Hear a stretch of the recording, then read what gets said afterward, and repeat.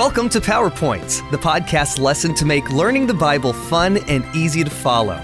This podcast is based on the GraceLink curriculum for the Junior Sabbath School Bible Study Guide from the General Conference of Seventh-day Adventists. You can read along at juniorpowerpoints.org. There, you can also download and subscribe to these podcasts under Resources or on iTunes.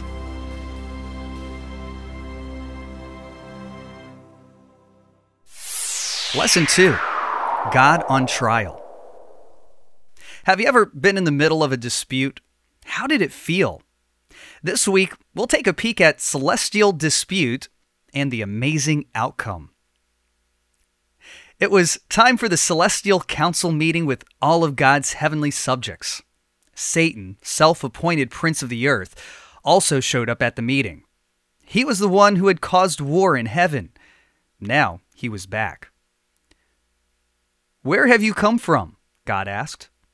"From roaming throughout the earth," replied Satan. "Have you considered my servant Job? There is no one on earth like him. He is blameless and upright, a man who fears God and shuns evil." "Does Job fear God for nothing?" Satan replied. "Have you not put a hedge around him and his household and everything he has?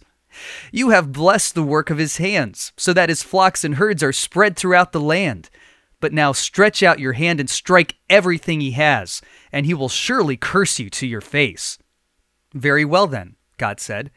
"Everything he has is in your power, but on the man himself, do not lay a finger." Job chapter 1, verses 7 through 12. Satan didn't waste any time.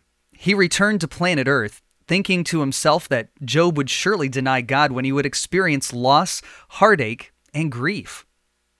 One day, Job was at home thinking about how grateful he was to God for all that he had: houses, land, livestock, good health, family. Suddenly, a messenger burst through the door, crying, "Master, I'm so sorry to bring you bad news. A group of outsiders, Sabians, attacked. They stole your livestock from the fields and killed all your servants, except me." The servant hadn't even finished speaking when another messenger came running. "Master, it was horrible," he said, falling at Job's feet. "Fire fell from the sky, and all of your sheep and servants were burned up. I'm the only one who escaped to tell you." A third messenger arrived. "Master, the Chaldeans have stolen your camels and killed your servants," he exclaimed. "Only I escaped." When a fourth messenger arrived, Job quickly thought, "What now?" "Master, I have terrible news to tell you," the messenger said, weeping. "All of your sons and daughters were having a party at your oldest son's home. Suddenly, a big wind came in from the desert and hit the house. It collapsed and everyone died.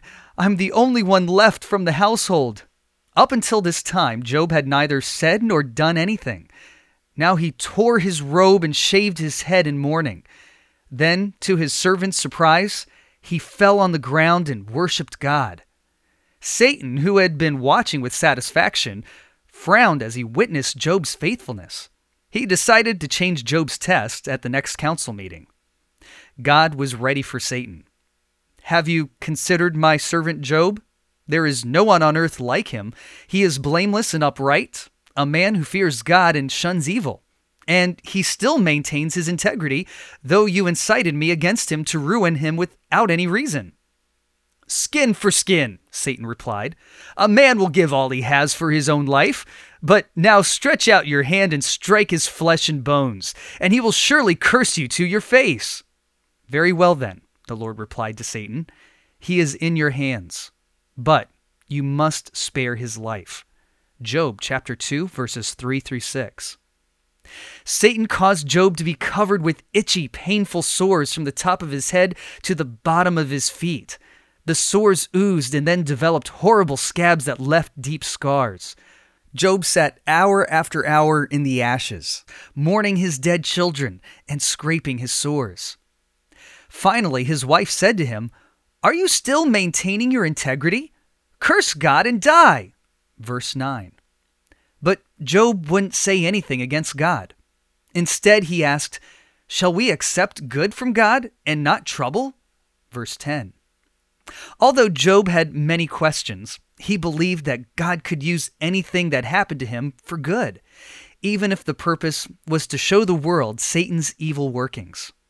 Thus, people would acknowledge God's loving character and would learn to trust him. Job trusted in God's loving care.